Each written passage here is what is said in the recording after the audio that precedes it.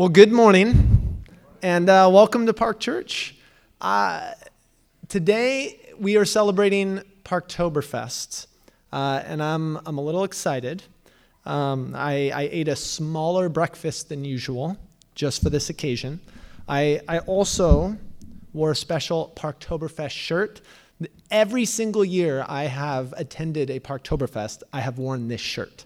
So I'm very excited this morning, and I hope you are too. But it's so good to be with you.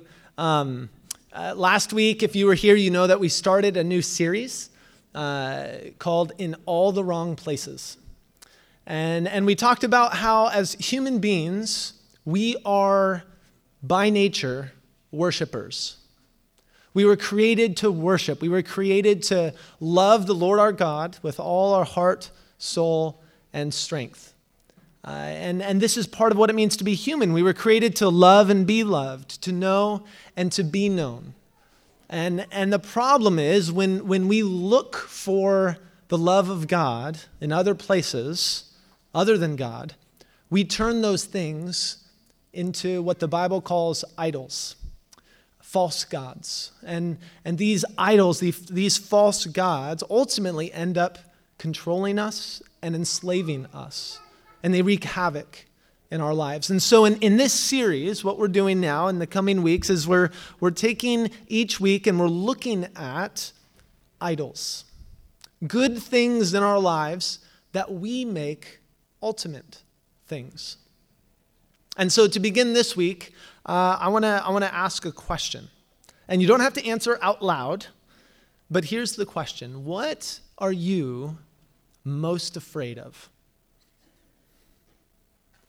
What scares you more than anything else? This was the question in a massive survey that was done among Americans several years ago by the National Institute of Mental Health. And they compiled a list of the top 5 things that we fear most. And so what I'd like to do this morning is to begin just by reading this list to you. The first, or I should say number 5, is heights. Anyone here scared of heights this morning? Okay, we got a couple. That makes sense. I mean, when you fall, it hurts, right? I get that. Number 4, darkness. Anyone scared of darkness? Okay, we got some people afraid of the dark. Number 3, spiders. All right, do we have anyone who suffers from arachnophobia in here? Got a couple. Anyone seen the movie Arachnophobia? Do you remember that? I was not scared of spiders, and then I saw that movie, and it gave me arachnophobia. It's a terrifying movie. But now to the good stuff, though. Number 2. Any guesses as to what number 2 is? Good guesses? Death. Death. And then when I first saw that, I thought, wait a second, shouldn't that be number 1? Right? Don't all fears in some way derive from our base fear of death? But apparently that's number 2. Any guesses as to what number 1 is? Public speaking. Apparently, I missed the boat on this one. Public speaking, nearly 3/4, 74% of the people who were asked said that what they fear more than anything else is public speaking. Isn't that odd? I mean, think about it. Every day, you and I have conversations with people. You and I talk. We express our ideas with words, and seemingly, at least for most of us, we do this without deep anxiety or fear.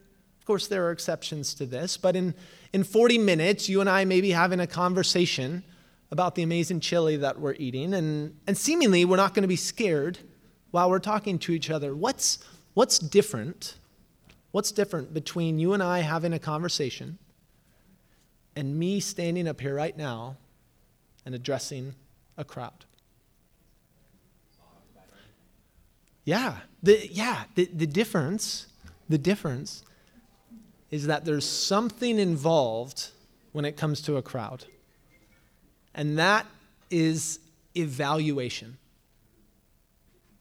See, when you're before a crowd, there is corporate judgment happening.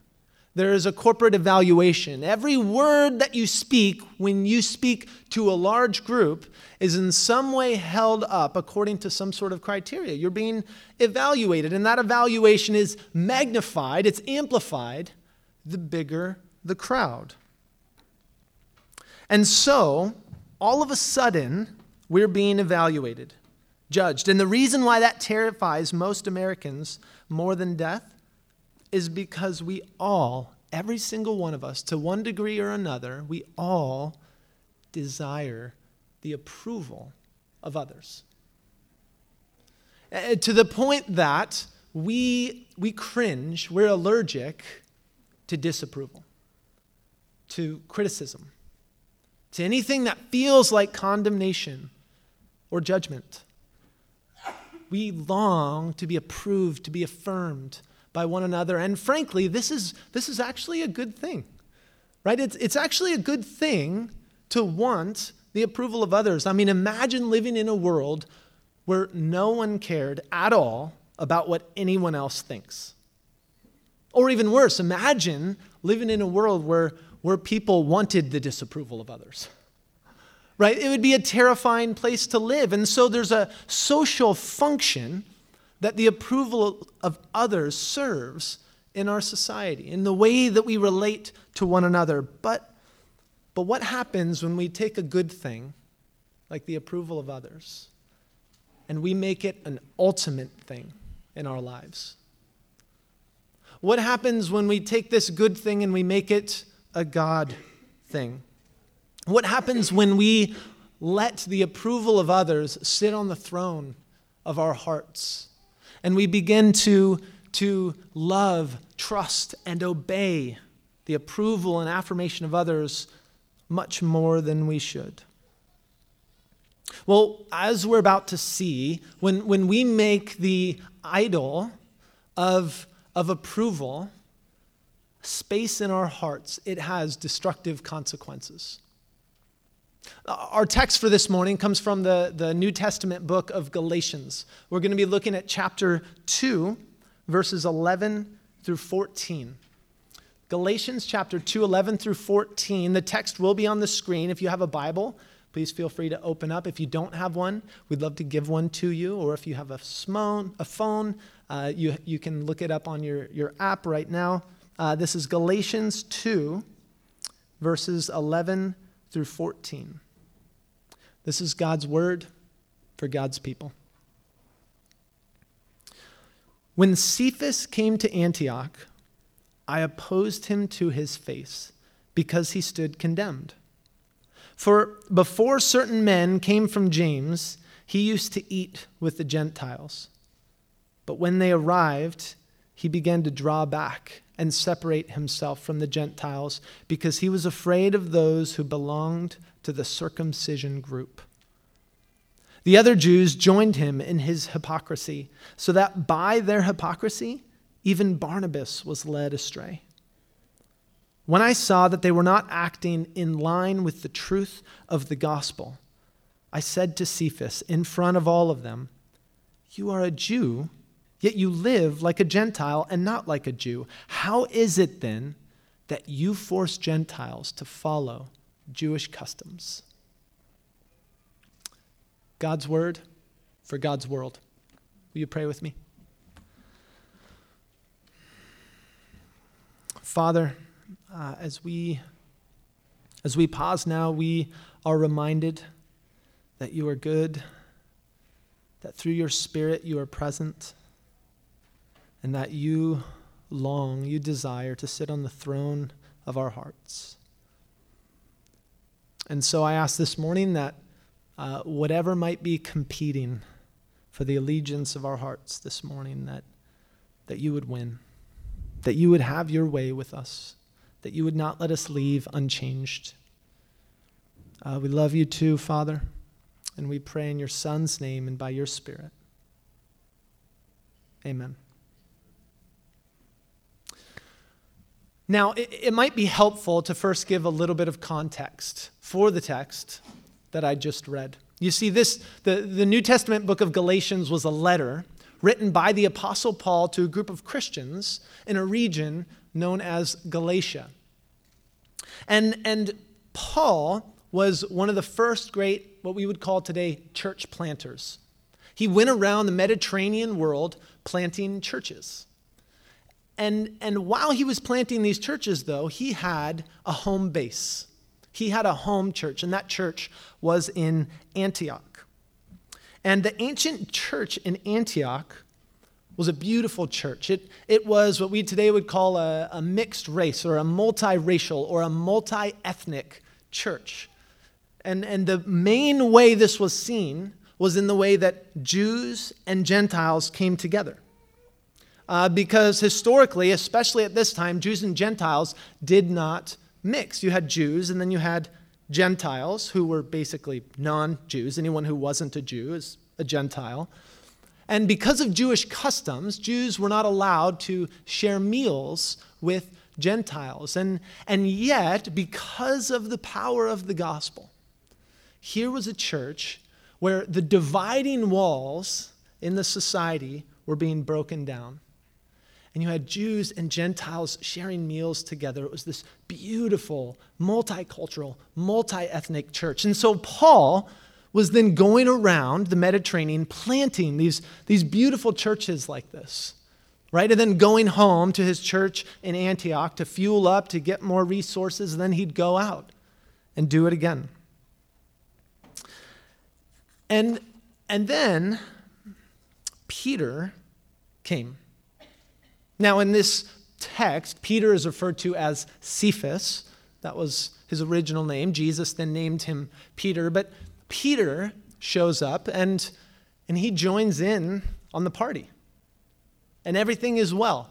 But then shortly after Peter comes, we're told, says Paul, that some prominent Jews from James, who was the leader of the mother church in Jerusalem, showed up. And when these Jews came, they separated themselves from the Gentiles. You see, because they believed that Gentiles, in some way, even though they all believed in Jesus, the Gentiles were like second-class citizens in the kingdom of God. And if they truly wanted to be a part of God's family, they had to become Jewish first. Faith in Jesus wasn't enough. They had to follow the Jewish customs, which involved things like circumcision, food laws, right? Not a lot of adult Gentiles jumping up and running to get in line to get circumcised, understandably, right? And yet this was the conviction of these Jewish men, and so they separated themselves, right? And then we're told that Peter followed suit. And then all of the Jews joined. And so here's Paul traveling about the Mediterranean world, planting these beautiful multicultural churches, and he comes home to find what? A church divided. This was not the church that he had left. Now, on the surface, the problem in this church is clear, right? We might use the word today like racism to describe what was going on here. There was a group of people who were systematically excluded from the community. And Paul sees this, is abhorred by it, and nips it in the bud immediately, because there is no place for racism in the church, in the community of Jesus followers. There is no place for any sort of ethnic superiority complex in the church. And so Paul comes home and he calls Peter to the carpet. And he says, this is wrong. See, the gospel creates one family. There is no two-tiered system in the kingdom of God. And as we read this text, what we see as well is that there's something else going on here. There's something fueling this racism. There's a sin beneath the sin. And that's idolatry. In verse 12, Paul says this. He says, "Before certain men came from James, he used to eat with the Gentiles. But when they arrived, he began to draw back and separate himself from the Gentiles." Why? Because he was afraid of those who belonged to the circumcision group. See, Peter was afraid of the opinion of these men who had come. He let his desire for their approval, his fear of rejection from these men, blind his heart to the reality of the gospel.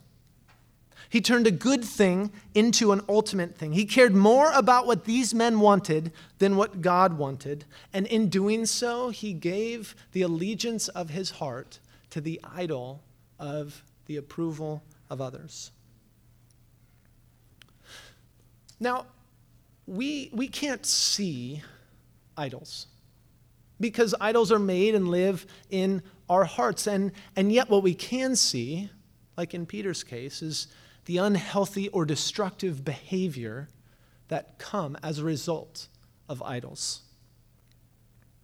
And I know this well because I myself am a recovering approval junkie.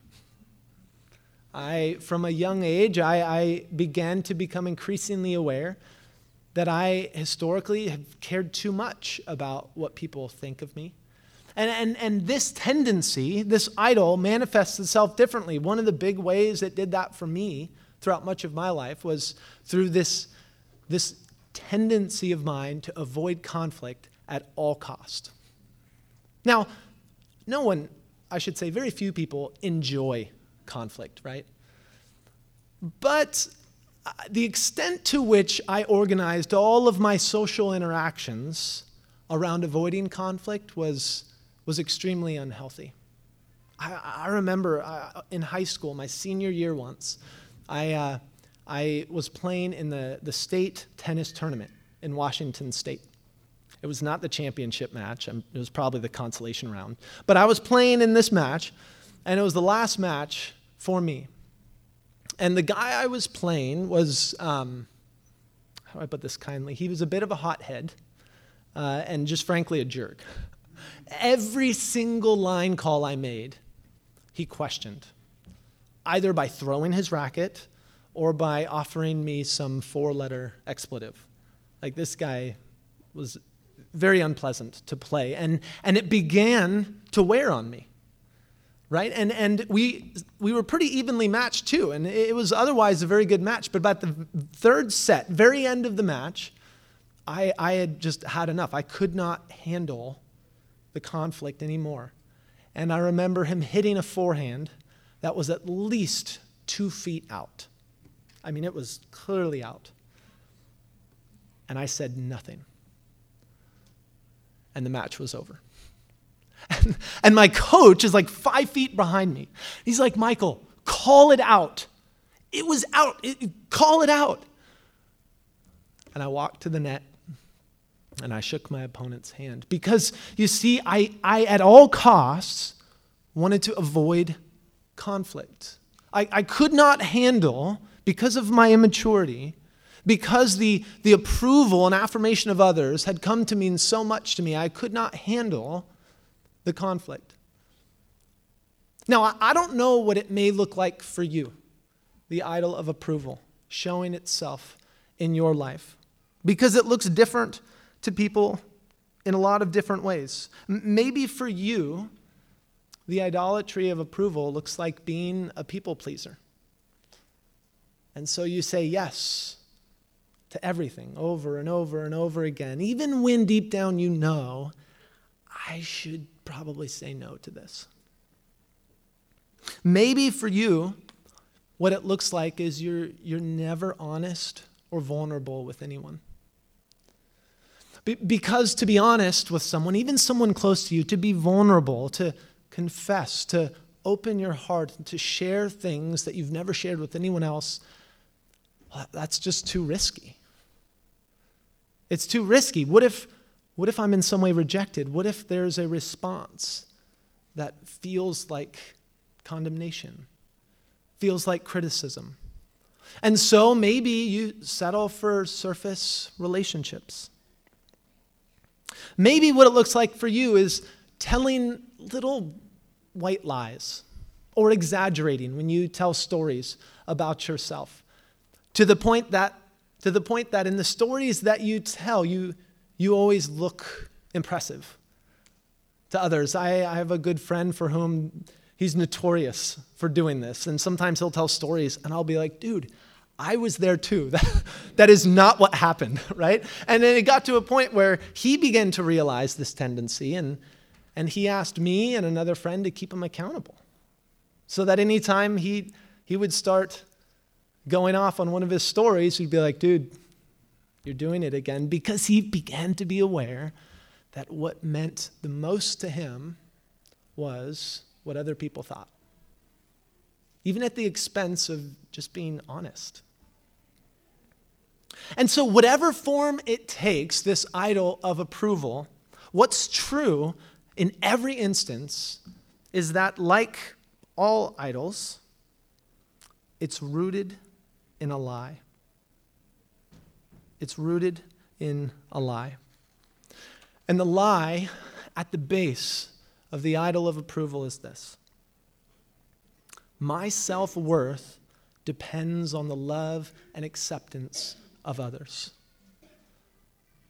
If in the core of your being you believe that your identity, your sense of worth and dignity and value is determined by, flows from the love and acceptance of others, then you will do anything to get it.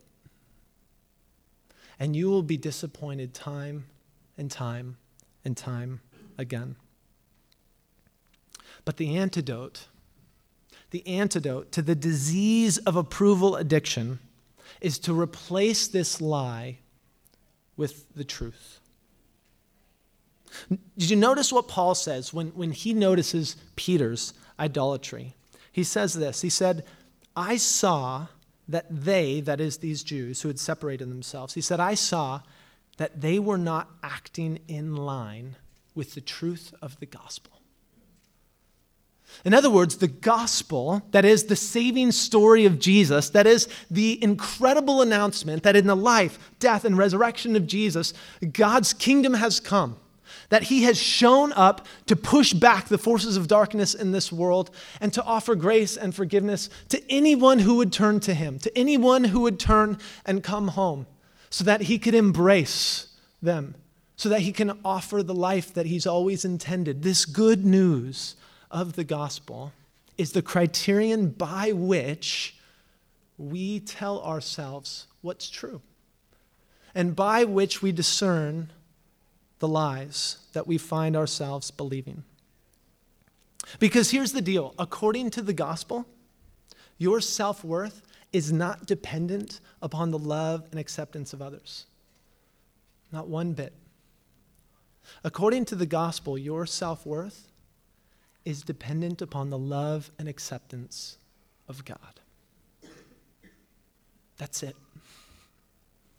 Your self-worth is dependent upon the love and acceptance of God, which raises this question: what does God think of you? Think about that for a minute. When you pop up in God's mind, what does he think? I was in a conversation with a good friend of mine not too long ago who was really struggling in his faith. And so I invited him to do a short exercise, and I want to, with your permission, do this with you right now. If you would mind just closing your eyes for a moment and imagine that there's nothing around you. It's just you. Just clear your head. And then all of a sudden, there's God on his throne, in all of his glory, in all of his splendor, in all of his beauty. It's just you and God. And he's so bright, you can't even look. But let's just imagine that just for a moment, just a split second, you caught a glimpse of his face. And he happened to be looking right at you.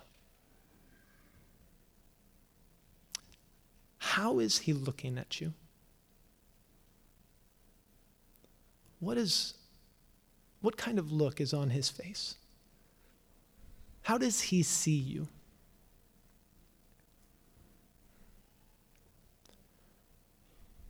Okay, you can open your eyes. This is what I did with my friend. And when I asked him that question, immediately he knew. He said, when I imagine God looking at me, this is what I see. I see him folding his arms like this, looking down, giving a sigh, and shaking his head. Because my friend, at the depths of his being, believed that God was perennially disappointed in him.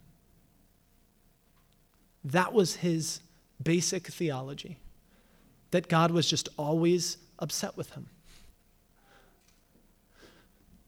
But friends, what I told my friend and what I want to ask you this morning is, if the gospel is true, if God was willing to go to the greatest lengths, if he was willing to give everything that he had for you so that you might know him, so that you might serve him and not the many other gods that this world has to offer, if God was willing in and through Jesus to lay down his life for you, how do you think he sees you?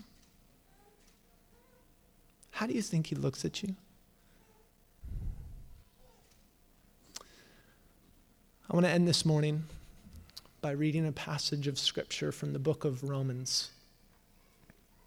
This is Romans 8, verses 38 through 39. I want to invite you to just let these words just fill your heart. For I am convinced that neither death nor life, neither angels nor demons, neither the present nor the future, nor any powers, neither height nor depth, nor anything else in all creation will be able to separate us from the love of God that is in Christ Jesus, our Lord. Will you pray with me? Father, we pause now, so grateful for the fact that our self-worth, our very identity, is not determined by what other people think, is not determined by other people's opinions, whether that person be our boss, our spouse, our family, our friends, neighbors. But Father, our identity, our worth comes from you, from your love, from your approval. And Father, we thank you for the reminder that in Christ you have shown that you love us. That doesn't mean you approve of everything we say, think, and do. Far from it. But Father, you love us like a parent loves his or her child. Please remind us of this. Please draw us near to yourself this morning. Please help us to dethrone whatever idols might be reigning in our lives, enslaving us, so that you can have your rightful place. Father, we love you because you first loved us, and we pray in the name of your Son, Jesus, who gave everything for us on the cross, so that we might be reconciled to you. And we pray by the power of your Spirit, who is here this morning, stirring the affections of our hearts for you. Amen.